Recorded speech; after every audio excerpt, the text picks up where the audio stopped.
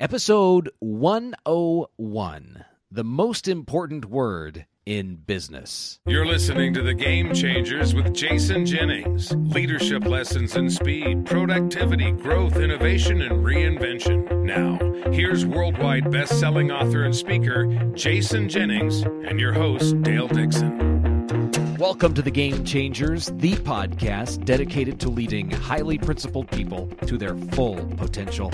I'm your host, Dale Dixon. The Game Changers with Jason Jennings, the New York Times, Wall Street Journal, USA Today best-selling author of 8 books on leadership, growth, innovation, speed, reinvention.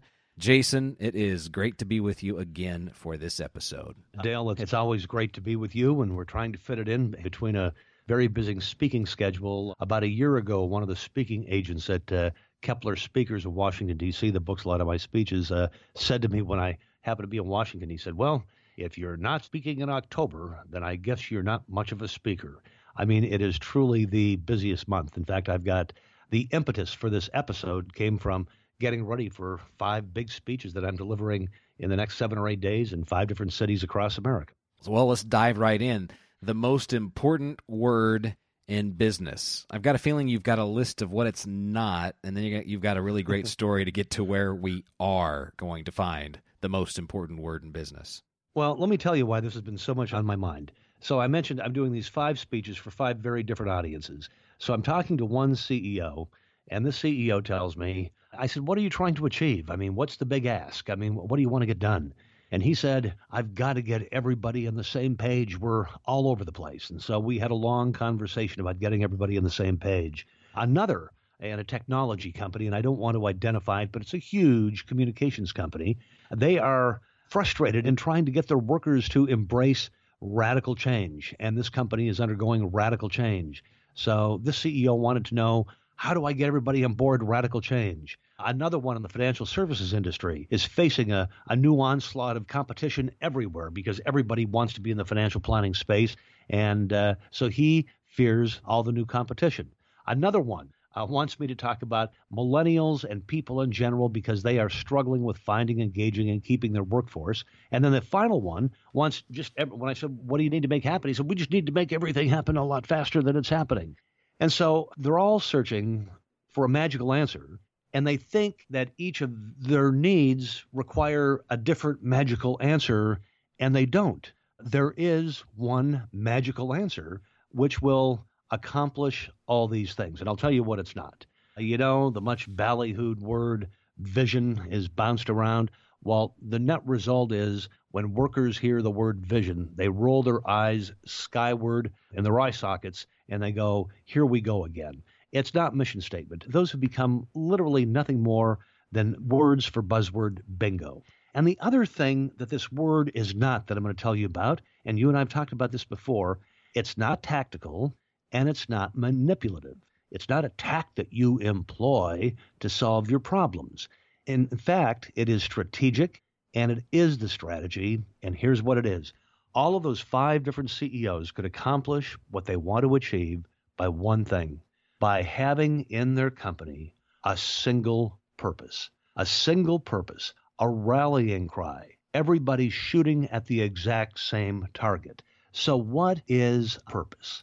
Well, a purpose, number one, has got to be big. It's got to be bold. It's got to be Ingvar Kamprad at IKEA saying, we exist to help the many lead better lives. Not the few, but the many, the people who would shop in our stores. It's the non-financial reason for doing what you do. It's saying, as in the case of CoBank, I mean, we exist to help rural America. It fixes an injustice. It's not a goal, but it's a journey. It gives meaning to people's lives.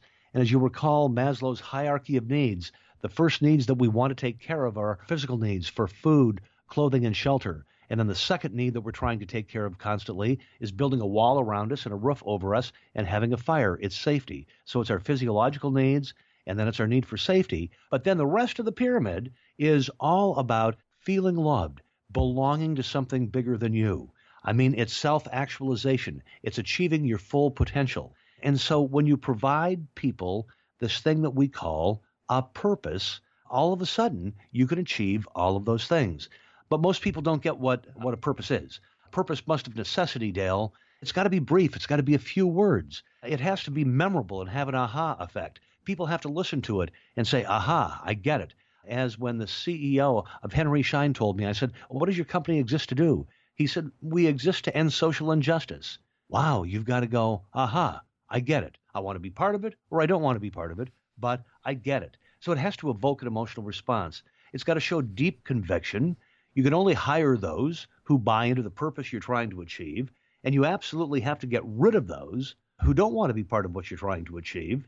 You have to constantly shine a light on the good you're doing as an organization, and you have to celebrate it constantly. And one of the greatest lines I remember in business came when I was interviewing Bob Engel, the current CEO and chairman of CoBank, this $100 billion huge bank based in Denver, Colorado.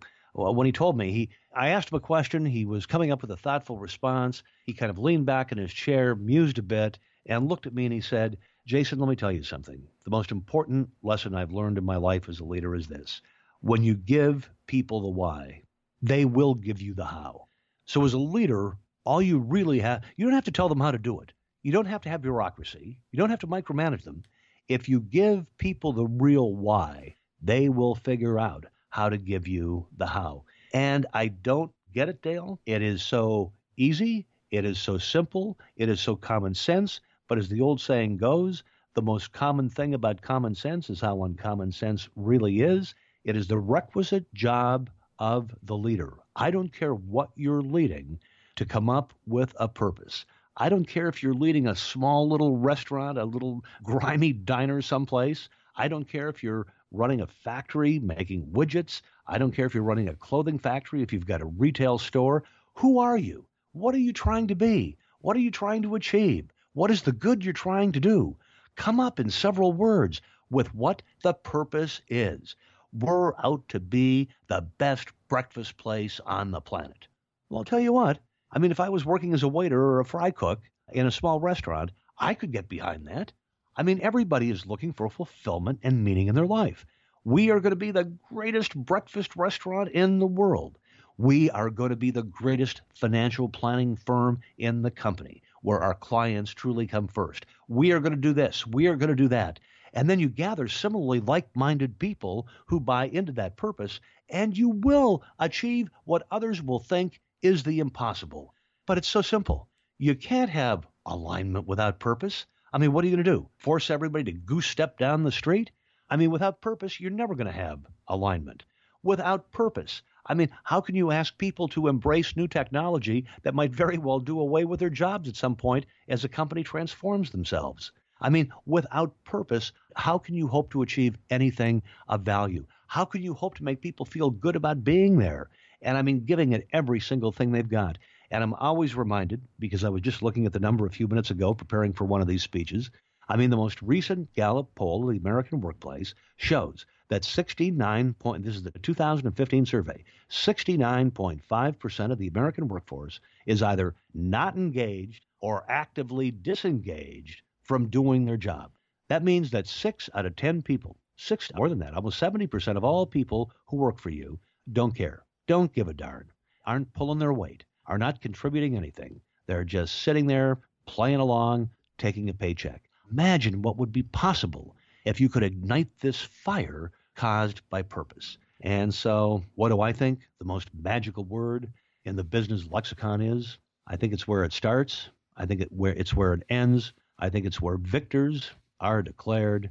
It's when everyone in the organization shares a common purpose. If they share a common purpose, you go forward. If you've got people who don't want to be part of the common purpose, you have to remove them from the organization because they're going to hold you back. I mean, they're going to make it very difficult to get to where you want to go. So a couple observations on this. I just had an opportunity to spend time with a company that is laser-focused clear on its purpose, to the point where you can always count on the CEO just randomly asking employees, why do we exist? And they never fail. I mean, I've never seen it fail, and I've heard him ask a number of times. This time, while I was with the group, he was actually asking the spouses, the non-employee spouses of employees, the purpose of the company, and even the spouses knew. So it was ingrained that deep into the psyche of the families behind the company. And so, Dale, I've got a question. How is this company doing? Oh my gosh. The growth rate looks like a hockey stick. I mean, it is. They just broke ground on a 80,000 square foot new campus. They're opening up offices all across the United States. They're doing fantastic. But it's almost inspiring, because when he asked the question and then the employees stand up and say it, they say it with conviction. And now you can start to hear the spouses of those employees say it with conviction. And people anywhere near this company know exactly why and the purpose. Ergo, victory. Yeah. As I said, it's just common sense. Why do people rebel? Why do people want to throw all of this huge weight of evidence up in the air? I mean, get to work, stand for something, do something, be something, want to be something.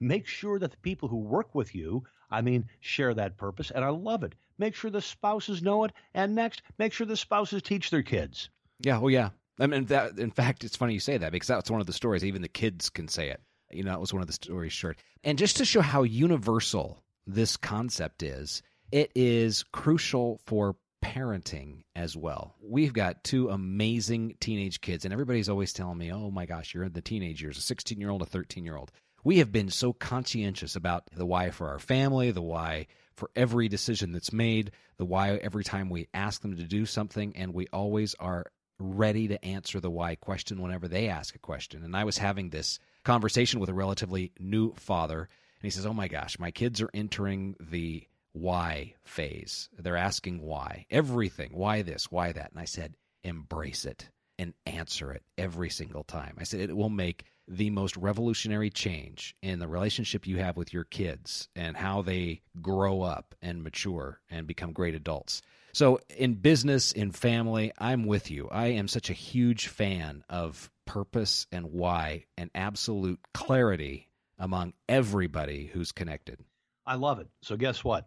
You brought more to the podcast today than I did, because I love the idea of the spouses, husbands, wives, and partner knowing the purpose as well. I love it. I'm going to add it to my repertoire. Oh, it is, the team effort. So any final words for us? Life is pretty good, isn't it? Oh, it's amazing.